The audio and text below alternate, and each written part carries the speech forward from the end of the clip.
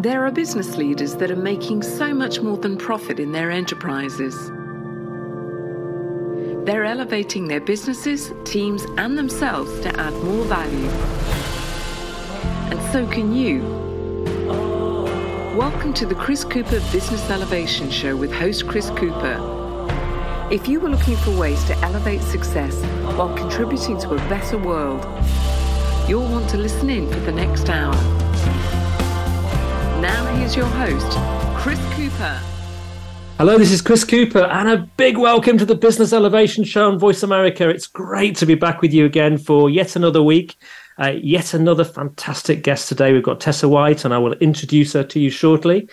Wherever you are in the world, I hope you are keeping your head up. I hope you are moving forward. I hope you are looking at how you can elevate your thinking and the way that you're being, and also focusing on acting on things that contribute to a better world, because we need us all to step up right now in these unusual times to contribute to a better world through our work. And I think business can play a really important role in helping to provide a solution rather than being a key part of the problem.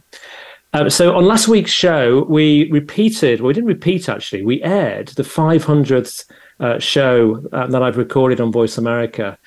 And I was interviewed and talked with Elizabeth Vinberg-Hearn, who's a 3 times best-selling author, Stephen Morris, who's a marketing strategist, an amazing artist and a successful author, Hilary Wilson, who's worked with 60% of the FTSE 100 at board level as a coach, a best-kept secret, and John Jennings, who's a colleague of mine and is a real expert on leadership, engagement, and has worked in the USA and California.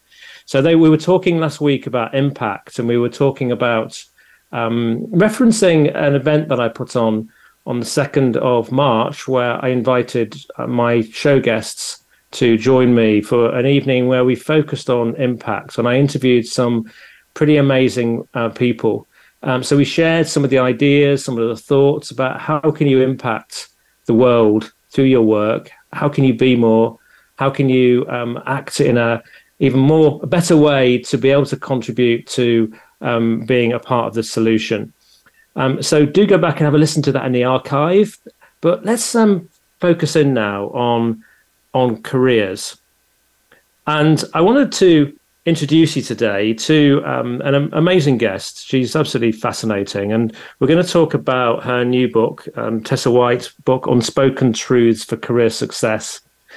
And I suppose the question here is to think about is, how do you best navigate your career or the complex relationship between individuals and the workplace today? You might be sitting here and you might be a recruiter, you might be a line manager or the director of a company, or you might be somebody who is really focusing on developing your career through your company. And you might have some misconceptions about what's really going on. Now, my guest, Tessa White, is known as the job doctor. And she exploded on social media with her expertise on careers and how to navigate the complicated relationship between individuals and the workplace in late 2020. After she'd led for 20 years human resource functions with a Fortune 50 through to fast growth startups. With more than 1 million followers on social media, she was recognized on USA Today's list as one of the top speakers to watch in 2022. And her book, The Unspoken Truths for Career Success, was released in February, and a podcast, The Job Doctor is available on Spotify and Apple.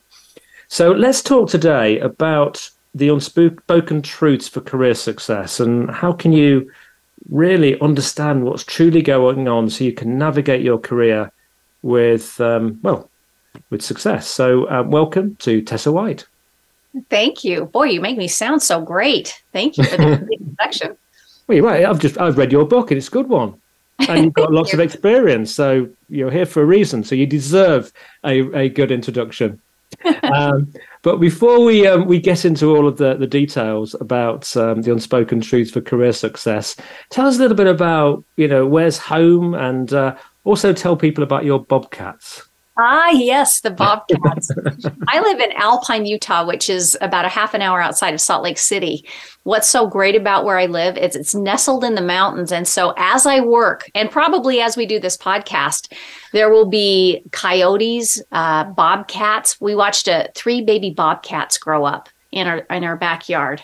We've got deer. I've had wild turkeys, you name it. Our backyard is a zoo. And to me, it is just spectacular to be working and all of a sudden look out your window and see that. Oh, amazing. I was, I mentioned earlier, I have this community of show guests called the Elevation Collective. And one of them, Peter Kelly Detweiler, who lives up in, I think he lives on the East Coast somewhere, towards Cape Cod, that sort of area. And last week, there was a couple of wolves on a carcass, and one of them sort of started coming towards him quite aggressively in his own garden. Oh my! So I thought, crikey! I mean, the most. I took the dog out a couple of days ago, and she chased a hare. we don't get predators in our garden, but it must be quite amazing. I couldn't live in a better place for me because I love outdoors. I love the mountains. I'm a fly fisherman, and so Utah is a perfect home for me. And what do you like about fly fishing? The fish, Chris, of course. It's the fish. There's just something about it. When I got divorced, my dad said, do you want to go to a therapist or do you want to learn to fly fish?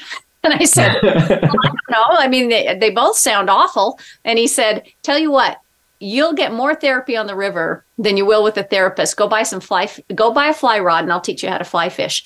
And he was right. It became the way that I would calm down. And that was my solace. And so I have turned into a very avid fly fisherman. It's my meditation.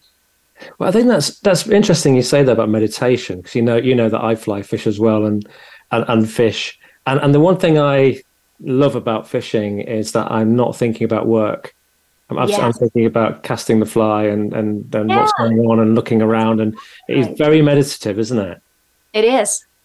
Yeah, there's nothing quite like it to me. And just the nature, even if I'm not catching anything, which hopefully I'm catching, but it's just being in nature and being present enough to know what's going on around you is a gift in and of itself, I think.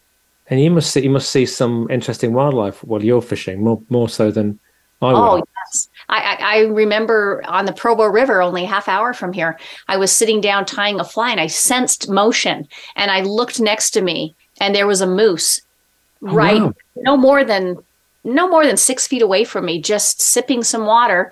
It saw me. I saw it. It went through the water, crossed the river, and the way it went. But we had a moment.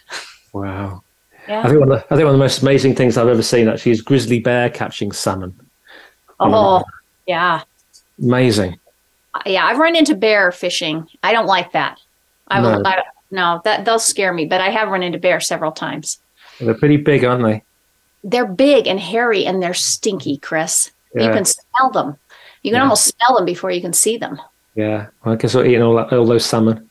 So tell us a bit about your life then and how it's equipped you, this great title of the job doctor. Well, I started out needing to go to work. I got divorced and I had no skills. Quite literally had no college degree and 3 children that I had to put food on the table. It was actually a really scary time for me. I mean, I could type, I could talk to people, but I really didn't know what I was good at. I ended up falling into HR and that ended up being one of the most life-changing decisions I ever made. I also fell into HR at Stephen R. Covey's company. So I worked for a thought leadership expert and that shaped my early thinking. And I just kept working hard. And if you fast forward 20 years, I ended up in a Fortune 50 company. And it all sounds really easy when you look at it that way, but it wasn't easy. So I took the same journey as the people I'm writing this book for have taken. Figure it out, you make mistakes. You're not quite sure how to read what's going on around you. But what's interesting about being in human resources is you really get to see behind the curtain what's happening, the decisions about people's careers, and you get to start to see patterns emerge. I call it the biggest database in the world that I have been able to study because I have got to watch tens of thousands of people's careers rise or fall. And there really are patterns. You begin to see it through a new lens. And one day I said, I'm not getting any younger. I really would like to help individuals navigate this as opposed to just helping companies. And that's when the Job Doctor was born, right? October 2020 of the pandemic. I decided to build the Job Doctor website and post a few videos, and here we are. Excellent. It looks great. It's great. I love I showed my wife actually the colours of the site, and it looks great. And you also you started TikToking, didn't you?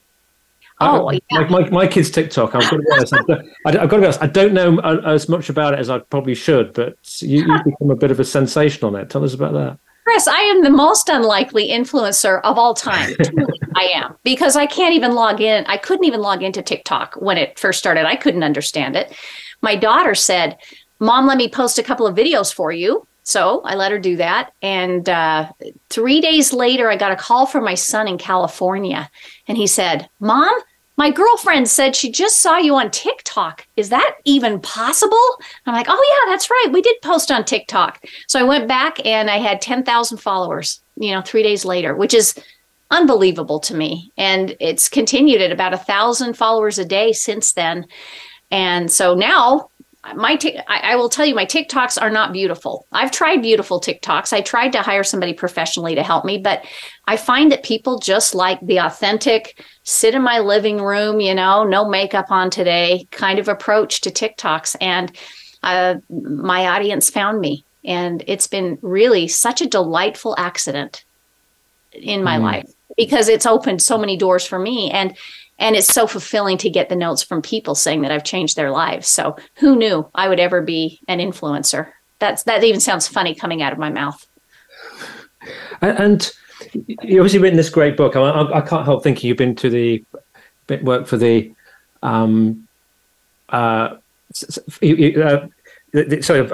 Covey organization, Stephen Covey organization, yes. The Franklin Covey. And I always remember The 7 Habits was a book when I worked for Mars. It was like standard issue. We all got a copy. Yes. And I've also become a bit of a fan of The Speed of Trust by his son, Stephen M.R. Covey. I mean, did those great books I would recommend to anybody who's interested in self-development, if you've not read them, certainly 7 Habits is an absolute must. And The Speed of Trust, a little bit lengthy for me, but the principles in it are brilliant. Did that inspire you in terms of the quality of the book that you wanted to produce? Well, I think being around people like that inspired me. If you took the group of people that worked at Stephen R. Covey's place, when we were all young, we were all bright-eyed and, ready to make our mark in the world.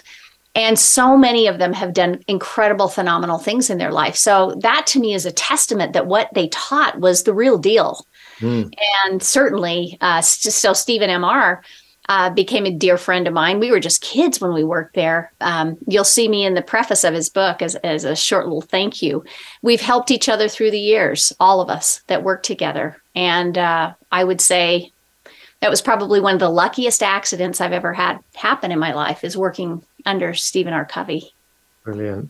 It's amazing, isn't it, when you have the opportunity to be around people. I felt a little bit like that at Mars, actually, because the brand, I really got to understand the power of a brand and Yes. the quality of people. Everybody you met, you thought you could learn something from. It was great. But Covey, it was a real kind of hero in that organization. Really, the 7 Habits was something we really loved. And they let me do crazy things. They let me I was 20. What was I? 26, 27 years old. They let me go and teach pieces of the material to their clients, and they let me hire their presenters. I put together the process to hire presenters. So when you're seeing the best of the best all the time, I mean, what a crazy opportunity at that young age. Yeah. And it stays with you at that age too, doesn't it? Realizes what you can become. Yes. Mm-hmm. Yeah. Brilliant. So tell me, why do you think people need this book right now? Why do they need the Unspoken Truths for Career Success at this point? And sorry, I've just got a bit distracted by a beautiful little bird that's just sitting outside my my window. I think they need it. I've never seen a more adversarial relationship, to be honest, between people and their employers. And it disturbs me a bit. It has changed dramatically from 20 years ago. 20 years ago, you picked a job and you said, yeah, I think I'll go work for them. And the company was like, take it or leave it. This is what we have. And today, if you fast forward, there's so many choices that people have. People are willing to do gig work. That would have scared me to death. So people are willing to change jobs. And certainly with the ushering in of Gen Z, people are much more attuned to wanting to work in a place that feels humane. And the pandemic only made that more firmly entrenched. And so humane companies that care about the whole individual and not just treat people as a cog, I think that has become incredibly important. And the other thing is we're also darn burned out, myself included. Burnout just is such a prevalent thing now. And I think just the world in and of itself, wars, economic troubles, pandemic, it feels like we're all walking around with a watermelon on our back. Yeah. And so I think if you study burnout, Christina Maslach, the world's expert on it, she'll tell you this is a control issue. So people are feeling a lack of control. And so the book is really about how do you give people back a sense of control? This isn't a stick it to the man book. It's not a stick it to companies. It's how do we get along and how do we balance out the power between people and companies so that everybody has a better experience? Because I really believe that there's a place of peace again between people and their employers. Yeah. It's going to be, it's just interesting. We're in this winter of discontent at the moment, aren't we? And it seems to be affecting everywhere. And then when the economic climate gets tough, it gets a bit more aggressive. But I think also the pandemic too, that just made people realize actually that they could have more balance in their life and between home and work. It messed us up or fixed us. I'm not sure which, actually. Yeah. It really did make us reevaluate everything. And it made I put it in the book, the rat race is getting rattier. And that's what it feels like to a lot of people. And I think they're repelling against that. Yeah, I think you're right. Good. Well, we're going to go to commercial break now. After the break, we'll start to look at some of the lies that the lies that are identified in the book, and it'll be interesting to talk through what you mean by lies. But it's almost that we might. The smoke and mirrors goes on in an organization.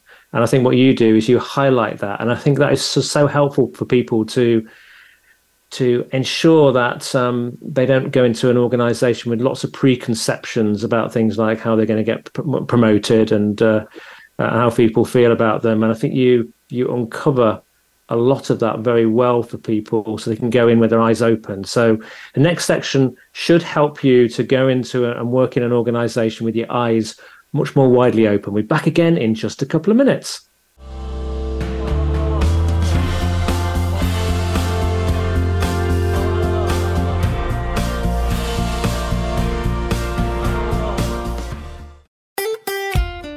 Follow Voice America at facebook.com/Voice America for juicy updates from your favorite radio shows and podcasts.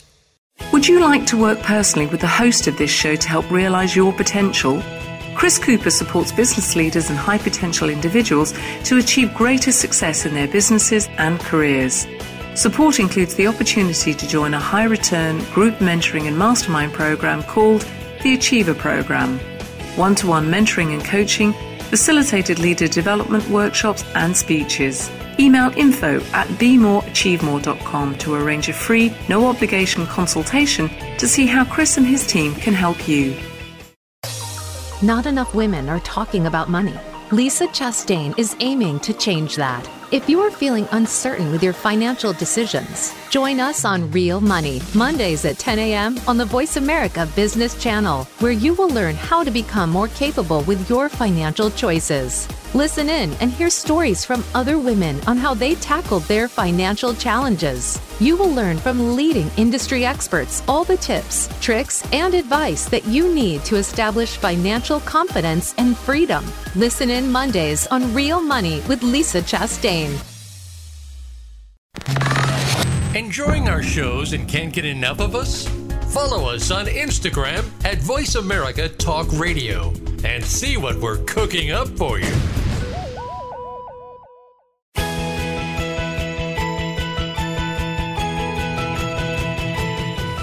You are tuned into the Business Elevation Show with your host, Chris Cooper. If you have a question or comment about our show, please direct your emails to chris@chriscooper.co.uk. That's chris@chriscooper.co.uk.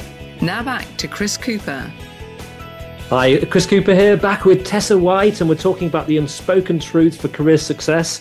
So, Tessa, you started to allude to some of the sort of challenges that are being faced right now. I mean, from your perspective, what really are the main problems? I think the biggest one is burnout, and the burnout pointing to this lack of control. I think that's where everything that's the head that everything points to. And from there, it's how do you create a work experience that you can feel good about being there? Because what I see is people, well, it's certainly Gen Z. I call them the bye-bye generation because they're just as inclined to leave a company and never say a thing to you. They'll leave before they talk to you. And they'll say, if I have to write the script to the company, I don't want to be there. Which is interesting because I wish I could say that to my husband, right? I can't say, you got to guess how things should be. And if I'm not happy, I'm going to leave. And yet people are also afraid to speak up at work for fear of losing their job or having, they don't like conflict. We just are averse to conflict. So I teach people a lot in this book how to have the right conversations so that you can have a voice. It's connected deeply to work satisfaction and how to have the right voice and how to speak up.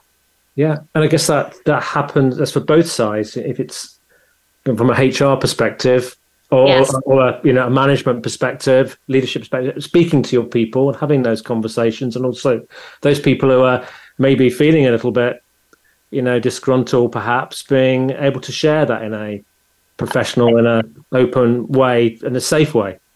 Well, it's one of the first lies we talk about in the book. We talk about this idea that people say, if only my manager could be more clear with me, or my manager would be honest with me, or the company told me the truth. And yet I say, you're part of the problem. Honestly, you're as a person are part of the problem. And I lead out with this idea of halfway conversations. We walk around having halfway conversations all day long at work. And if you think that having a halfway conversation is going to get somebody to understand 100% of where you are, you're really sadly mistaken. But you can sit in a meeting and you can actually have somebody say, oh, yeah, I'm absolutely on board for that idea. And as they walk out of the room, you're going to hear them whisper to somebody and say, that idea will never work. I mean, that's just one example of a halfway conversation, but we actually live in that world all day and it really hurts us. And that's really interesting because the thing I certainly found with my experience with organizations, if you've got one person who's not bought onto something, they may say they are, but if they're not, they pay lip service. It will quite often fail because that person will sabotage it. So it's really important, isn't it, to make sure that these half conversations are full conversations.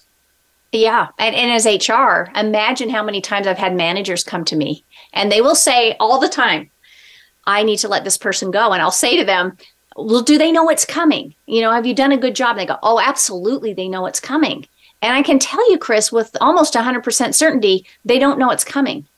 They just don't know it's coming because I think we avoid having straight conversations. And I think people are afraid that they're going to go too far one direction, either get really too bold, too bitchy, or they go the other direction, which is silent. And so part of the book really focuses on this idea that you have to learn to have conversations that create safe spaces, but also allow you to be honest, because without it, your career stalls out. From my observations, it's about mid-level management where getting comfortable with conflict becomes a deal breaker for your career. And if you can't have hard conversations because you're lobbying for resources and you're lobbying for priorities, and if you can't do it, you will stall out your career and you just can't continue to grow. Yeah, and you were very honest in your book. You shared an example yourself where there's maybe a different perception of you than you'd anticipated. But once that had broken through and it was shared with you, actually everything improved. Your career improved. Yeah. I about got fired. I mean, if you don't mind me sharing just a short version of that story, it was so powerful for my career. I went to work early one day, and we were supposed to be doing stock option grants with the CEO. Blackstone was there. 2 minutes later, they fired the CEO right there in front of me. So I was in the room when the CEO was fired. And the thing that really was amazing to me about that is I thought to myself, wow, like that didn't surprise me that happened. But he seemed genuinely surprised. And then they walked me in to meet the new CEO. And I sat down, and the first thing the CEO said to me is, hey, I'm going to have to let go half of the executive team. My question for you is, should you be one of them? And he proceeded to tell me that there was a perception that I was adversarial with sales. And unless I could fix that, it wouldn't help him with his agenda and what needed to happen. And I guess in that moment, I realized, the one person we're supposed to be in tune with the most, ourselves, we are not in tune with. And so this goes right back to, how do you get feedback? How do you have honest conversations at work? How do you know where you stand? And how do you communicate? And the moment that became clear to me, that I had to get clear, and no one had ever shared that with me before, it really did change the trajectory of that whole experience. I ended up loving this CEO, by the way, had a fantastic experience at this company. But how interesting that the head of HR, the person who knows people the best, did not know this about herself. Yes. And he had quite a good measure of the situation by the sound of it. Yes. Yeah. And it's true for all of us. I think I tell people that if you hear neutral to negative feedback about yourself, times it by 10, because that's likely the reality, right? Because we aren't that honest. And I really encourage people to not wait until year end to try and get clear. You'll never get clear at year end. As long as you're getting a meets expectation, which is how we do it in the US, about 70% of people get a meets expectation, and I don't know what that means. Yep. But if you go and actually seek feedback out, and if you question the things that don't make sense to you in the moment and get clarity and get aligned with your manager, it really does shortcut your experience and make it just so much more frictionless. You're able to do that. And so square with me. HR function, friend or foe? Both. They're both. I mean, HR, people think HR is supposed to be kind of the fun, family-friendly people. And it is true. I mean, I was an HR person, and hopefully you can make it a better place for employees and keep the company safe from risk. And hopefully the two aren't mutually exclusive, but sometimes they are. I mean, really, HR's number one job is to keep the company safe, not you. So HR can be very helpful to you, but they can be very harmful to you depending on the situation. If you bring up a discrimination claim, HR's first job one is to protect risk for the company. And so they're going to push to keep something out of the record or out of email and try and solve it outside of that. And yet if HR needs to get you to sign something to protect the company, they're going to put everything in email to protect the company. And so you really have to understand how you utilize HR to get them to be a partner and help you. And there's words you use, phrases you use to help, because they're all about risk. So you don't ask for a raise because you want a raise. You would want to say, hey, HR, would you rescope my position? I've had a whole bunch of new responsibilities added, and I think it might need to be rescoped. They'll hear that.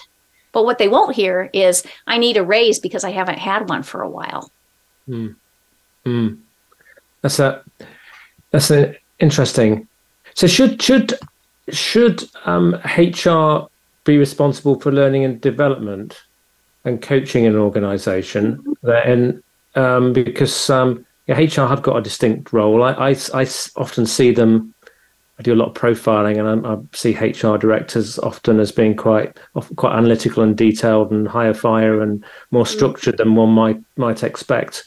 But I also see them where they look after learning and development sometimes, learning and development's not trusted as much because they're scared people are scared of the information that might go back into the company. I mean, Yeah, I don't think, well, second only to managers, who are the most hated in companies, according to at least my 1 million followers. HR would be a close second. And I really think HR does do some wonderful things, but they're not there to solve your problems. They're there to create a framework that you can take advantage of. So for learning and training, I hope most companies are doing learning and training, because quite frankly, it's one of the only ways to bend the curve on loyalty nowadays, is to day one, help somebody see what's possible. Yeah. But you are still your greatest advocate. You always will be. More so than even your manager. You have to take charge of your career and ask for what you need. There's a real difference between somebody who says, okay, I'm here, company. Tell me what I need to do to grow. A manager, tell me, you take charge. Tell me where to go, what to do. And the success that person will have, versus somebody who says, this is the path I'd really like to go. I think I'm good at this. Manager, here's a few experiences that I'd like to have. Here's some exposure to some teams and other work that I'd like to do. Can you pave the way for me to do that? Now, that person is going to increase their ability to be promotable exponentially over the other person. But I think sometimes we think that HR is supposed to fix everything, fix pay, get us where we want. And I think we think managers are supposed to be our only advocate, or that managers are somehow going to create work-life balance for us. And that simply isn't the case. They're not your life coach. There's a lot of responsibility that we have. And if you know how to talk to them about it, they will help you. They want to help you, but you have to know what to ask for. And then from your experience, what percentage of employees truly do take 100% responsibility for the career? And who maybe sits more like sheep, really, just being a bit frustrated because they don't get the opportunities or don't go as far as they might have hoped to. And that's a good question. I mean, I don't know if I have a percentage exactly. Some people don't want to grow in their career, by the way, and I think that's fine, right? That's not for everybody. Some people just need to make a paycheck and go home. Their life's complicated enough. So, but for those who do want to grow, I would say the ones that take charge and actually get proactive about it, I would say at least 75% of those will get where they want to go, because they're aware that they have a role in it and they're not just waiting for somebody else to take care of them. Yeah. And sometimes other people look at them and see them as being driven and can be a bit jealous of them. But actually all they've done is just got a vision and a plan, and they've worked towards it and asked for help. Well, I talk about somebody in the book. I call him Golden Boy. I really did call him Golden Boy. I'd come home and tell my husband, Golden Boy is driving me crazy. I thought he was getting everywhere because he was playing company politics so well. And it just made me crazy. He had work-life balance and he was going on family vacations and they kept giving him raises and everybody loved him. I thought, that just irritates me. But when I could step back and actually see it for what it was, which is he really understood what the company valued and what they didn't value, how to get work across the finish line. And he understood how to select the work that he did. I was doing everything that came at me like a queue. It came in, I'd put it on the list and get it out. But that, one of the biggest keys for people, one of the biggest lies they tell themselves, Chris, is that if I work hard, I'll be rewarded. And it simply doesn't work that way. Working hard's important, but choosing the right work is equally as important. And in fact, as a leader over people, I would take a hard enough worker who works on things that make a difference and create momentum over somebody that just works hard, really hard, but doesn't pick the right things all day long. Yeah. Yeah, I completely get that. So that's one of the lies. Then, if we work hard, we'll be rewarded. What other lies are there that we should know about? Well, why don't we start with the foundational lie, the one that makes everybody mad today, and that is that people think that companies are the devil. Companies are bad; they're inherently bad and mistreat people, and companies aren't good or bad. They are simply aligned to get results. That's it. And I think we get mad at companies when they want to get as much out of us as they can. but quite literally, that it's not meant to be nefarious. Companies have to make a profit, and if they don't make a profit, they don't exist. And that's where sometimes we get misaligned, is that we somehow think that the company should do all the things we ask them to do for us. But that's their goal. And when they're trying to make a profit, it's kind of like when a dog barks. You can't get mad because a dog barks. It's being a dog. A company's being a company when it's trying to get its people to be more efficient or to do more. And that's where I say the balance comes in for people. You have to play a part in the conversation about workload and about when you're full. A company doesn't have some magic ball and know you're full. Your manager doesn't know automatically when you're full. You got to be a part of that conversation if you really want to, have some sanity. Yeah. And I think what sometimes I feel that people don't get is that, a company, if you distill a company down to its simplest form, it has to either keep adding value or increasing efficiency. And it's the same with an individual, isn't it? People are paid to add value, or financially. Might be for them procurement. It could be in terms of cost savings, or they're working on making the business more efficient through processes, through doing financial things in a better way, etc. But at the end of the day, if you look at those two things, there's probably an honest question to ask: how much value am I adding, and how much efficiency am I contributing? And if you're doing lots of both, then I wonder if you might find your career moving forward faster than others. You've hit the nail on the head. I mean, really the crux of the book is about how do you add value?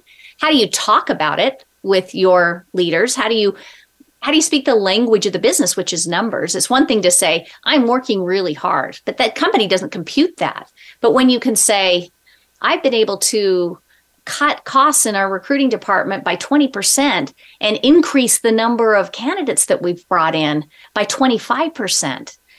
That's big to the company. That's results that speak to a company. And what I find is that people lose a lot of leverage they could have by not understanding how to speak the language of the company. So, for instance, a very typical raise request would be, I'm working harder because people have left the company. I haven't had a raise for a couple of years, and I feel like I'm doing a lot more than I used to. I've added more responsibility.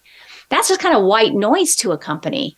But when you can say, wow, since I came, I was doing these 5 duties. Now I'm doing these 10 duties.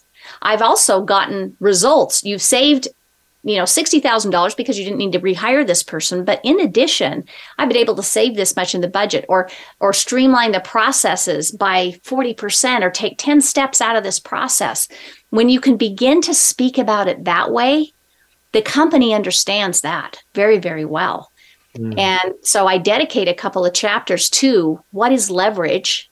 How do you get it? Because you have more of it than you think. And how do you begin to speak that language to the company? Because I promise you, if you start speaking it, you'll get more of what you ask for, whether it's a title, whether it's money, whether it's to try and experiment with the company. They'll listen when you say it the right way. Yeah. So what other lies do we need to be aware of? One of the lies is, I think one of the lies is that if I'm loyal to the company, it will be loyal in return. And I find that we should never be more loyal to a company than it can reasonably be to us in return. Yeah. And I think a company, if they hear that, somebody in a company will go, oh, I hate that. But I'm not trying to say don't work hard.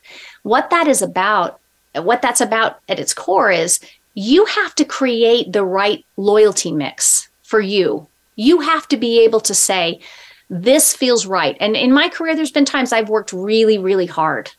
And that's okay. And I've been out of balance and that feels all right.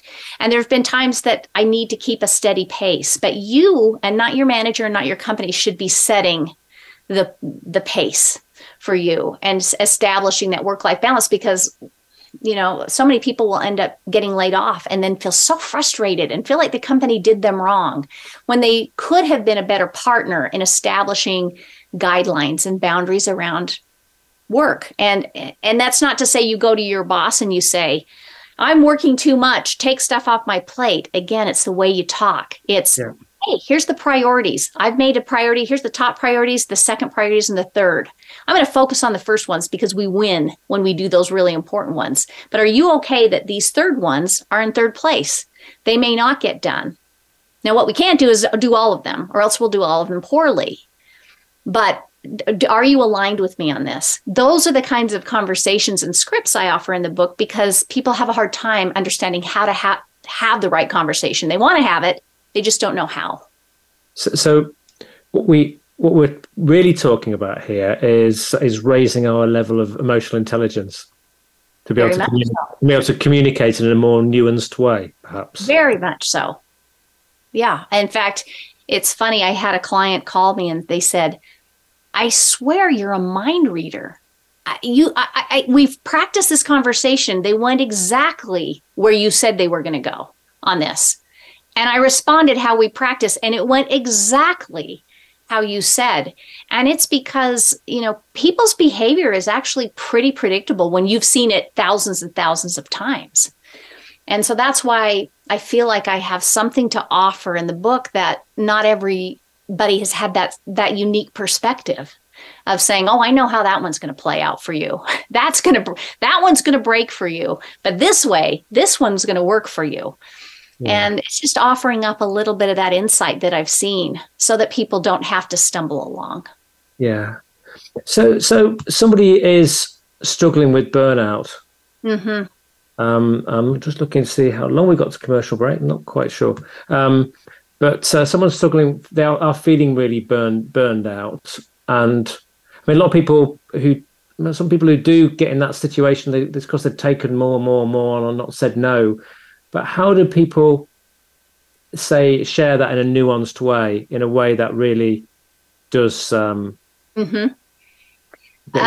feel psychologically safe to do it? So I'm trying to figure out how I can bring this down to just quick little points, because there's really a couple of buckets. One is that before you even have to have the conversation, you have more power than you think over your schedule. And I talk about the 10% miracle and take people through an exercise to get 10% of their time back. I think everybody can get 10% back. Yeah. The second thing is you got to learn how to work with your brain rather than against it, which is also a big deal. We think if we just I'm going to knock it out. I'm going to keep working until I knock everything out. And then we burn ourselves out. But there are times of the day when your brain works better than others. And you need to know when it is so you can work on the hard stuff then and the easy stuff. And you need to know the triggers when you're feeling burned out so you don't just stare at email for 3 hours and lose that time and not do anything. Yeah. Now, aside from all of that, the things you can do by yourself, then I think I outlined 3 buckets. There's a bucket that you can do to create balance and help with burnout without making any fancy announcements. There's one that you might have to talk to your manager about a little. And then there's the come to Jesus conversation. And that one is the one on priorities. And I give you the script and likely what your manager is going to respond with and how you respond back. So there's quite a few components to it, but it's within everybody's grasp to get a little bit of control back. Yeah, great. Well, on that note, we're going to go to commercial break, and after the commercial break, we're going to be back for a bit more, which will be great. And we'll have a think while you're listening to this, and maybe with a piece of paper, and think what's relevant to you. Take some notes, maybe 2 or 3 insights that you can take away from this. And I think one of the nuggets I think that so far for me has come out of this conversation is this idea about people having half conversations.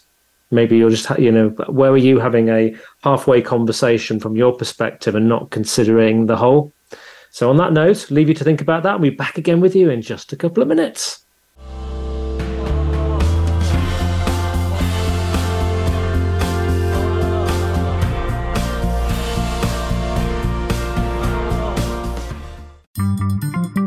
Voice America is on LinkedIn. Connect with us today.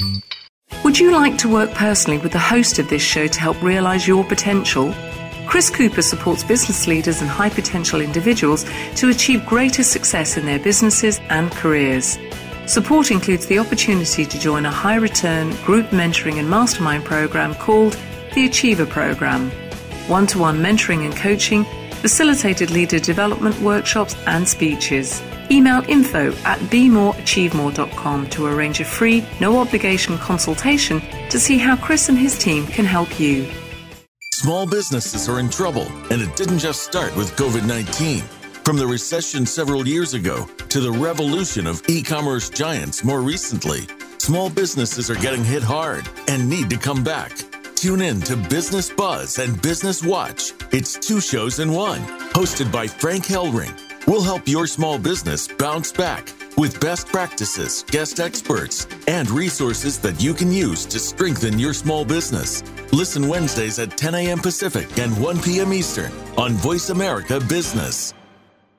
Are you a business owner, 1099 contractor, part-time employee, or volunteer who needs group health coverage you can actually afford? Do you know a nonprofit who would benefit from unlimited zero-cost funding?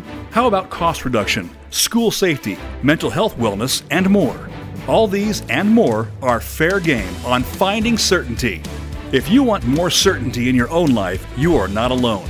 Join us each Friday at 9 a.m. Pacific, 12 p.m. Eastern on the Voice America Business Channel.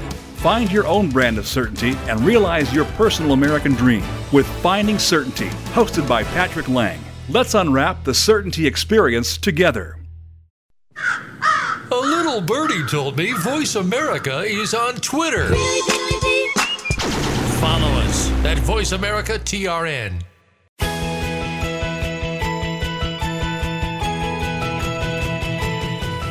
You are tuned into the Business Elevation Show with your host, Chris Cooper. If you have a question or comment about our show, please direct your emails to chris@chriscooper.co.uk. That's chris@chriscooper.co.uk. Now back to Chris Cooper. Hi, it's Chris Cooper back with Tessa White, and I'm going to go straight into this because we've got a fairly short segment now.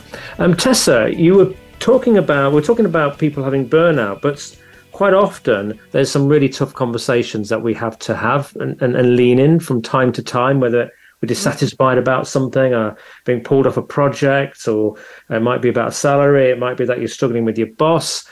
Any magic tips on how we can more effectively deal with those issues? Yes. We talked about not having halfway conversations, but the pair up to that is, even if you don't know how to have the perfect conversation with somebody, there's 3 magic questions that I think will keep the conversation flowing, because what they do is they assume good intent in the other person. So let's say that somebody gave you a project that you didn't understand. To be able to ask the question, what happened with this project? It doesn't make sense to me. And then end with, is that what you intended? Is there something I don't understand that could help me? Or do you see it differently? Yeah. Now, what you'll notice about all 3 of those questions, Chris, is they leave it open for a discussion. They leave it open to understand the other person, instead of what we typically do at work, which is just, say, why would you not, you didn't give me the raise. You must not value me as an employee. Or yes, you took me off the project. You must not have confidence in me. Or, why would you do that? These allow you to talk. And in fact, in the book, I talk about, I was a micromanager, and I had those questions used on me to help open up a conversation about how I was being experienced at the workplace. And again, life-changing for me to be able to have somebody ask me, is that what you intended? And be able to then problem solve around it. So, is that what you intended? Do you see it differently? And what was the... And is there some information or something going on I don't understand? And right. I think those 3 are the key. Yes. Absolutely. Yes, I can see that that's been really helpful. I always remember having to make a number of people redundant. And I tried so hard to keep them employed. I've been doing it so much behind the scenes. And I remember one of them being so angry with me, even though I did it as nicely as I possibly could, that she'd lost her job and blamed me for it. But I just thought, if you'd realised the lengths that I'd actually gone to try and keep you employed, and you'd actually tried to understand a little bit, and actually, if you'd kept the relation going, I may have been able to help you get into a job somewhere else, but you just didn't Yeah. You just had a half conversation, and it upset me, actually. It took me quite a while to deal with that and process it, really. Well, I think 90% or more of the people we're dealing with are trying to do the right thing, and we forget that. We assume that they're not, and that their manager is not trying to have our best interest at heart. And that's why those questions become so absolutely critical. And another quick question I'd like to ask before we go is, so an employee is unhappy, is leaving the right approach, or should they consider the bigger picture first? How should you approach when thinking about, maybe I want to leave? The answer is it depends. I have so many people call me in my Rent My Brain sessions, Chris, and they'll say, I just can't stand it anymore. And what is it? And I think you really have to understand what it is. You could have outgrown the company. The company could have outgrown you. You may be struggling with how to have the right conversations, or be stalling out on a particular skill set that I talk about in the 5 stages of career growth. And you need to understand before you go, speed is the enemy when it comes to leaving a company. You really need to understand why you're leaving, and furthermore, what's the right fit for you for the next company if you do leave. Because a lot of people will just say, I can't stand it anymore, I'm leaving. Hey, I found the 10 best companies to work on Glassdoor, that's where I'm going to go work. And then they find themselves in that company and say, I hate it. And it's because they never understood the elements that are important to them. If I'm a person that loves companies where I can sink or swim, which I do, I love to build stuff. That's what lights me up. Another person would be exhausted with that, and they want the steps laid out. They want a company that has more structure to it. You really need to understand that before you take the leap. So, Tessa, people can rent your brain if they want to. Some people can. Very few nowadays, because most of the work that I do is keynote speaking. So I go to companies and I speak about these things. And I do have a corporate book club we're just getting ready to roll out, that I can teach people these concepts in companies a week at a time, and over an 8-week period, we get through the book. So that's one way that you could take advantage of what I do. But I do limited mentoring as well in Rent My Brain sessions. And I also offer, it's a video-based question answer. If you have something that's just driving you crazy and you want a little guidance, I love those, because I can do them at 1 a.m. I can do them at whatever time and offer them at a price point that anybody, could afford. So they can find all of that on my website. Excellent. Excellent. And what's jobdoctor.com. And what does the next 5 years look like for you? Oh, well, I hope another book comes out. I'm already working on a book for communicating in conflict. This is such a hot topic right now, and I have 1 chapter dedicated to it in the book. But more than any other question, I get, how do I address conflict at work? And because it, to me, is the number one gateway skill that you need to grow, and the number one reason and fatal flaw that'll kill your career from growing, I'm going to really flesh that out for people. So I hope in 5 years I have a book. I hope I have a TV show, Chris, quite honestly. I'd really like to do like a career makeover show. Remember when they did home makeover, 24-hour home makeover? I'd like to do a career makeover show. I think it's really useful for people to see. They need to see how it's done, see the words that are used, and then I think they can apply it to their own careers. And that, to me, would be a lot of fun.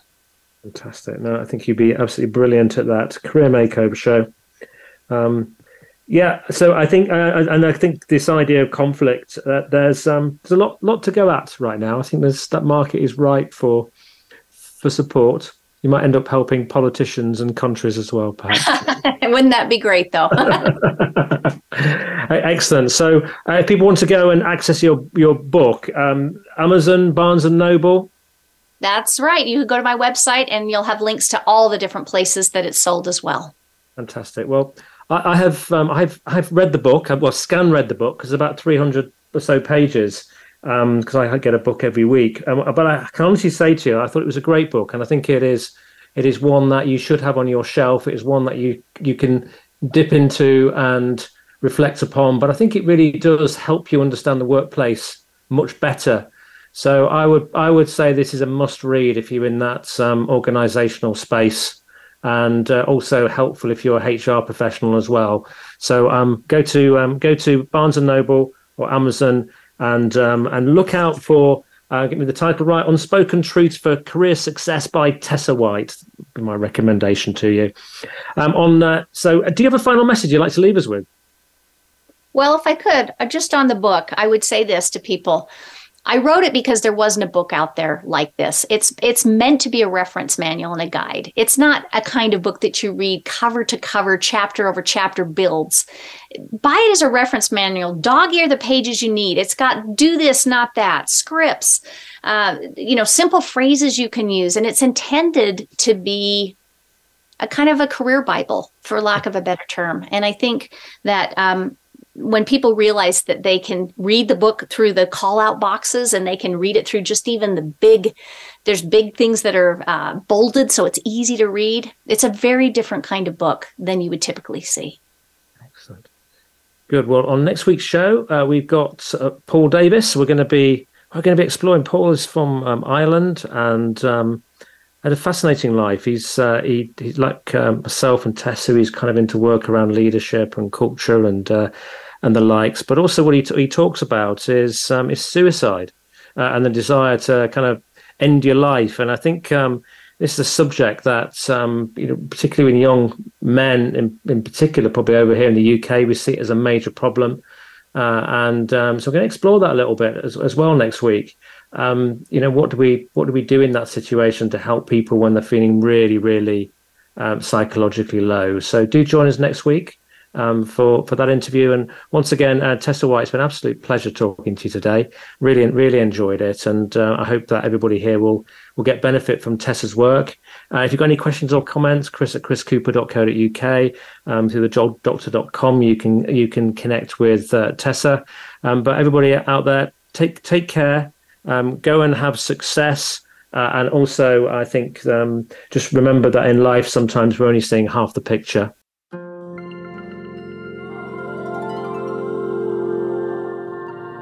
We thank you for listening to the Chris Cooper Business Elevation Show.